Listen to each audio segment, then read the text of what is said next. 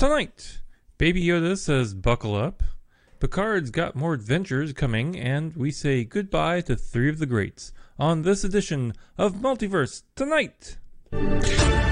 Comic books, sci-fi, fantasy, and more. If you're looking for a roundup of geeky news, you're in the right place.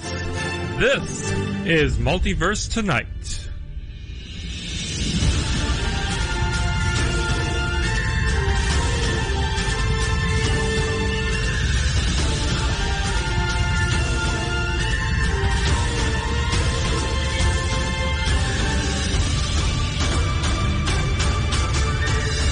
And here's your host, Thomas Townley. Hello, everyone, and welcome to the Sci-Fi edition of Multiverse Tonight, episode 54. So, we're halfway through December. Are you ready to finish this year out? You know, I think we're all ready to get done with this year and get into 2020. You know, this is the time of the year that things just slow down. I'm always amazed that I have enough news to report on, but a few things always come up. So before we get in the show, can you do something for me? Share the show with others. If you really like the show, you know, throw me a bone and donate. Let's get on with the news. So we start off Star Wars news today with Baby Yoda. Seems to be everywhere right now, doesn't he? Baby Yoda wants you to know he still needs a car seat in the state of Mississippi.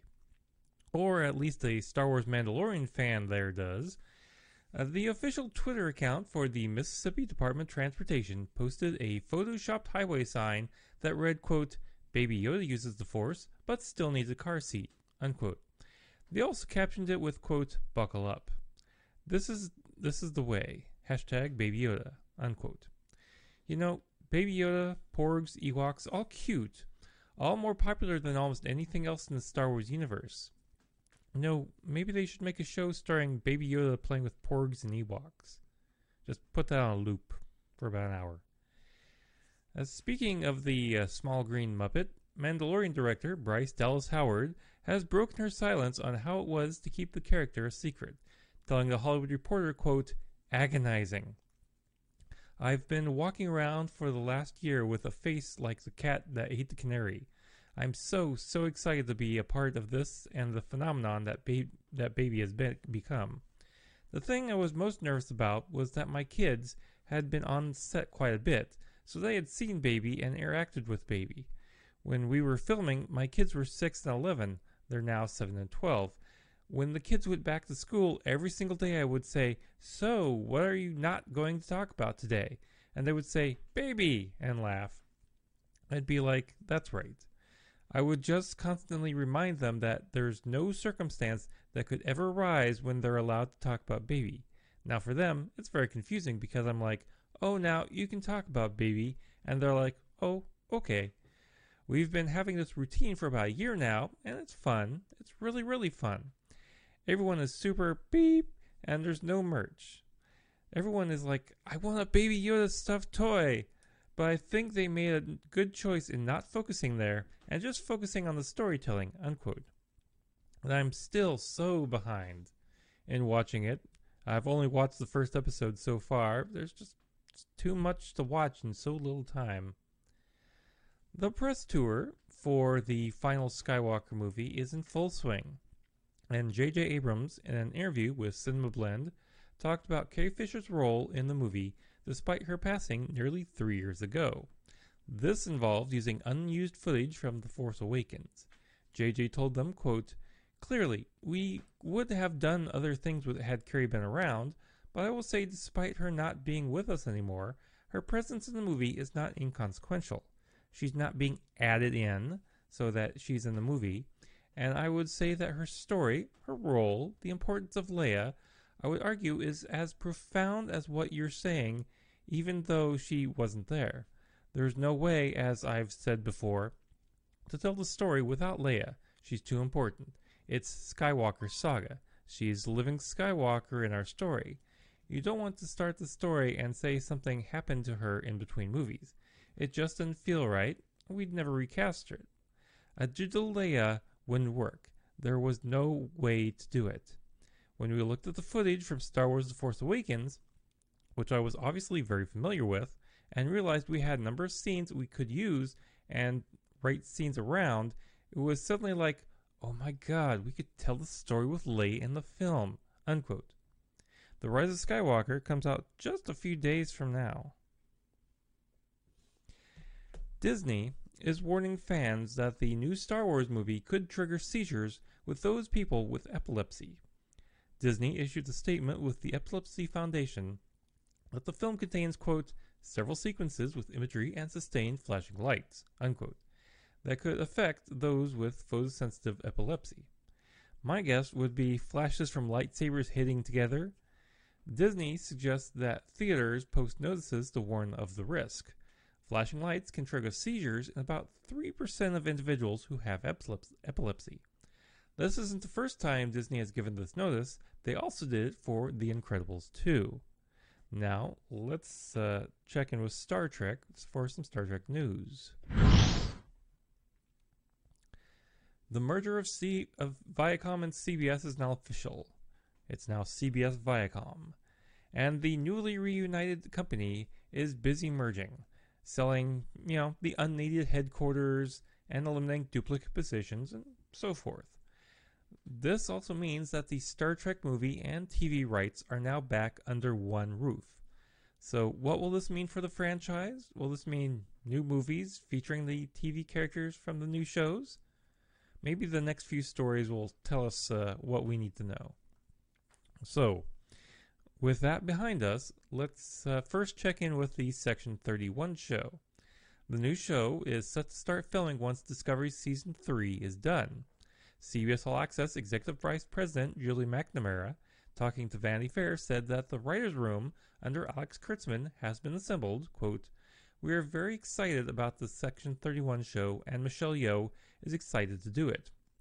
She is in the current season of Discovery, so she's working on that right now. But we have scripts getting written, and Alex has a writer's room. We love what we've heard so far. It's yet another tonality of Trek. As Alex has mapped it all out, each show has its own unique sort of voice and vision, unquote. Now, Mr. Kurtzman has dropped some hints of the tone of the show, comparing it to a Clint Eastwood-style Western. Kind of sounds like The Mandalorian. Saying, quote, it occupies an area of the Trek universe that's never really been explored geographically. It has a new mythology to it, which is very interesting. It puts Michelle's character to the test in a lot of ways that Discovery can't. In some ways, it will be her Unforgiven, he said. And yesterday, we also got the news that Star Trek Picard will not be just a one-shot series. The show has been renewed for a second season. However, Michael Chabon, the showrunner, will not be back as part of Season 2, as he's been named showrunner for the adaptation of the Cavalier and Clay novels over at Showtime. No word on when the second season will be, but my guess would be probably late 2020 or sometime in 2021. William Shatner is going someplace he knows very well, divorce court. The soon-to-be four-time divorcee has filed for divorce from his wife, Elizabeth, his wife of the past 18 years. This will be a smooth divorce, as Mr. Shatner is a big fan of prenuptial agreements. Bill first got married back in 1956. That one lasted to 1969. His second marriage went from 1973 to 1994, and the next marriage after that was in 1997, which didn't last very long, ending with the death of his wife, Noreen Kidd, in 1999. Now, odds are that this is probably his last marriage. William Shatner is 88 years old, so you can guess. Anyway, we have some good news or bad news, depending on what side of the coin you're on. Quentin Tarantino, speaking with the conscienceofsound.net, was asked if Star Trek was going to be part of his planned 10 films. Remember, he always planned to do 10 films and then stop. So he'd have this 10 film arc of work. He replied, quote, I think I'm steering away from Star Trek, but I haven't had an official conversation with those guys yet. In a strange way, it seems like this movie, Hollywood, would be my last. So it's kind of taken the pressure off myself to make that last big voila kind of statement. I mean, to such a degree, there was a moment when I was writing and went, should I do this now? Should I do something else? Is this the 10th one? No, don't stop the planets from aligning. What are you, Galactus? If the Earth is saying do it, do it.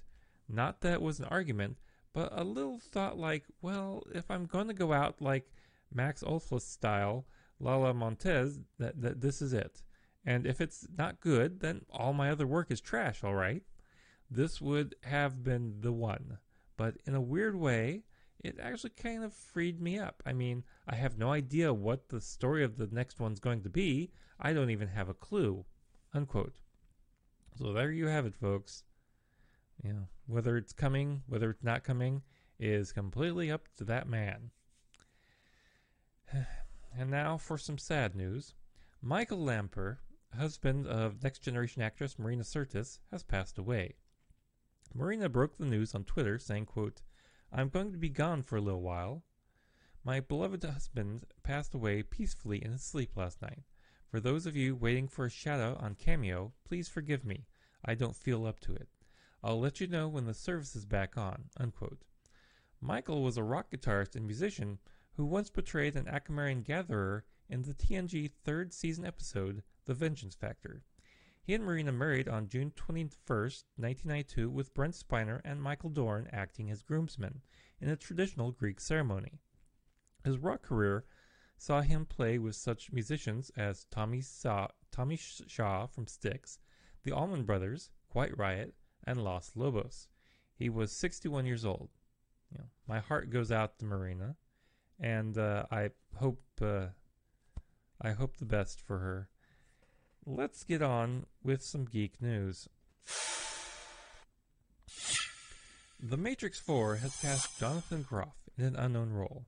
Groff is most recently known for his role voicing Kristoff in Frozen 2. Jonathan joins returning cast members Keanu Reeves, Carrie-Anne Moss, and Jada Pinkett Smith, as well as newcomers Yahya Abdul-Mateen II, Neil Patrick Harris, and Jessica Henwick. Variety has learned that Will Poulter will not be in the Lord of the Rings series on Amazon. Variety has learned from their sources that scheduling conflicts will prevent him from being a part of it. As to what role he would have played, that's still unknown.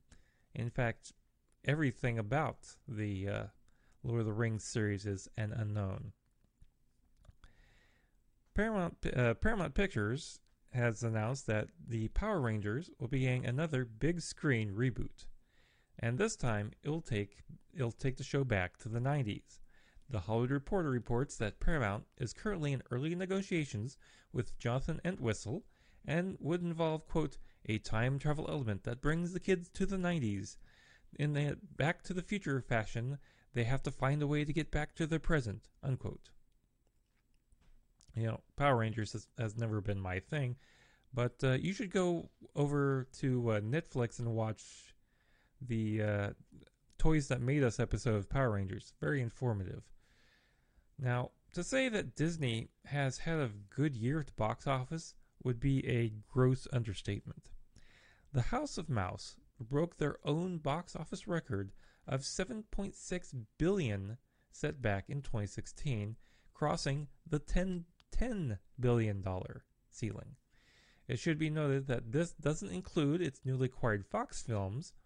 If those are factored in, the number would be nearly $12 billion. Disney currently also holds 6 of the 10 biggest movies of 2019.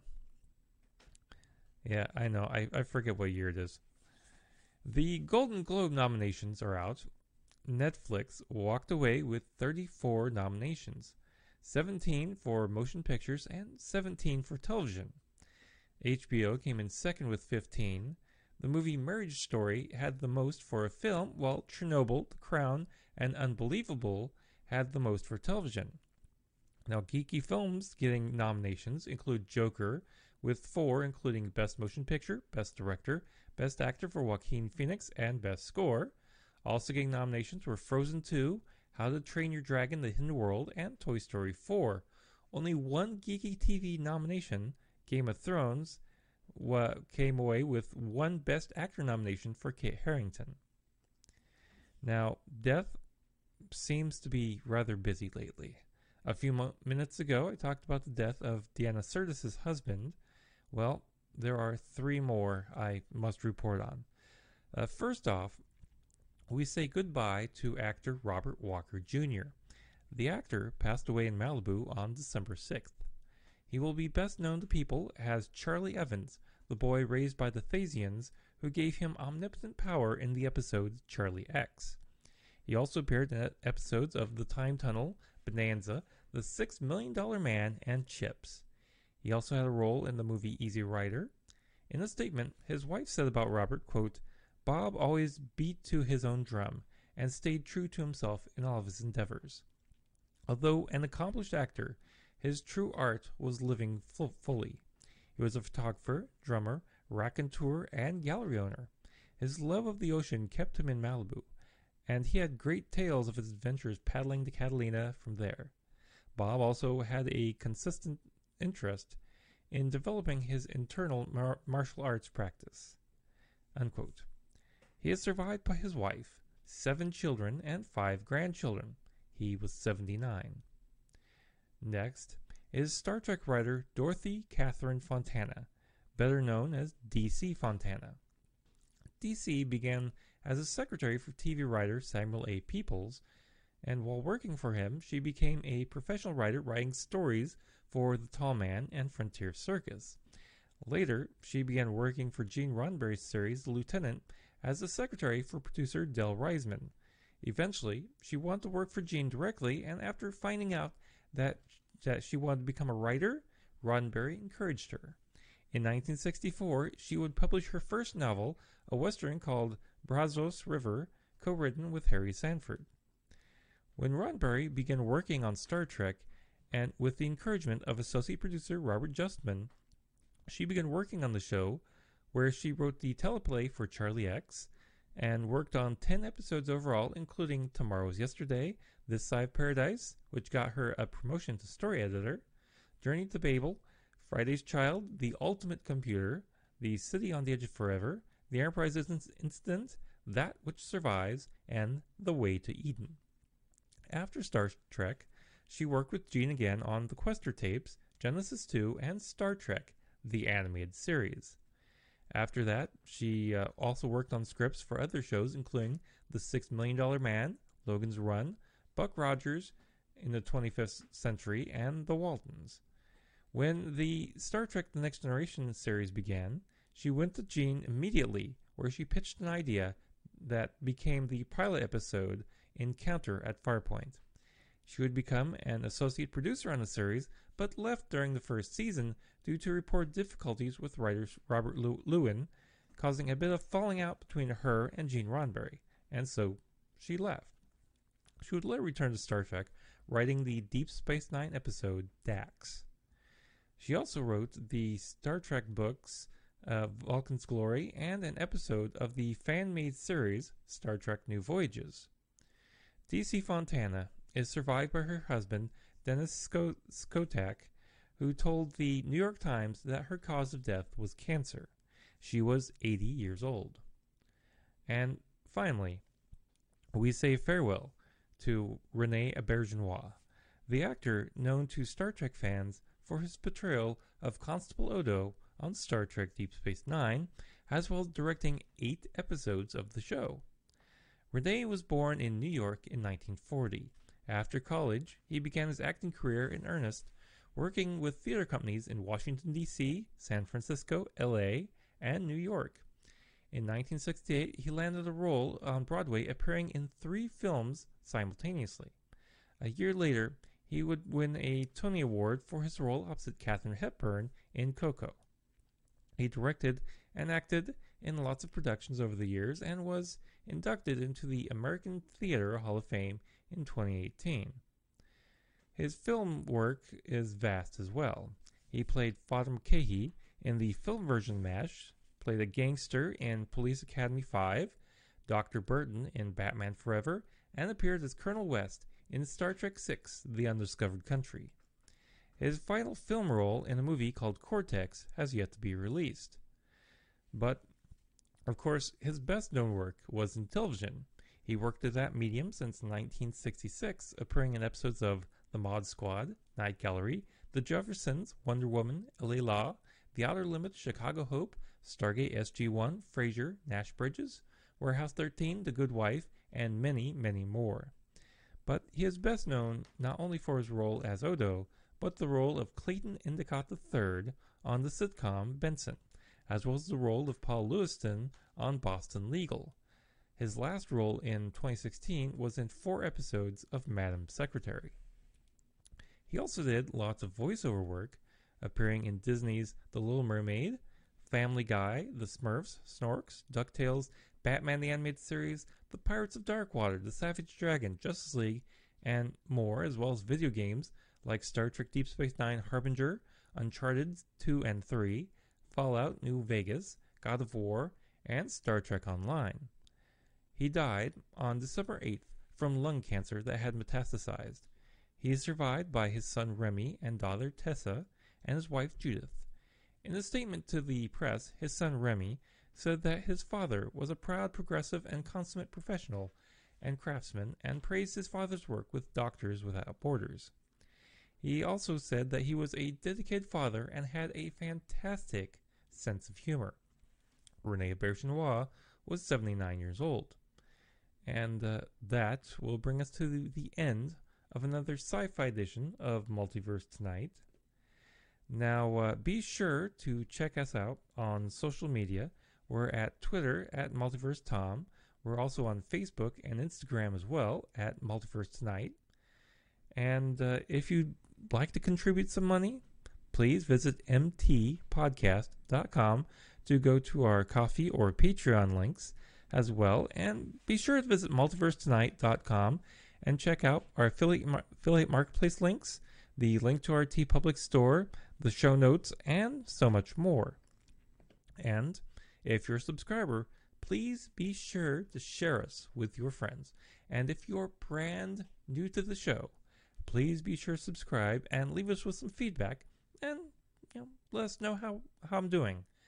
Now, special thanks to Shane Ivers for our intro music and Lobo Loco for our outro music. Now, thank you very much for watching the Sci-Fi edition of Multiverse Tonight. We'll be back in just 2 days with the comic book edition. Now, please exit the universe in an orderly fashion. Good night.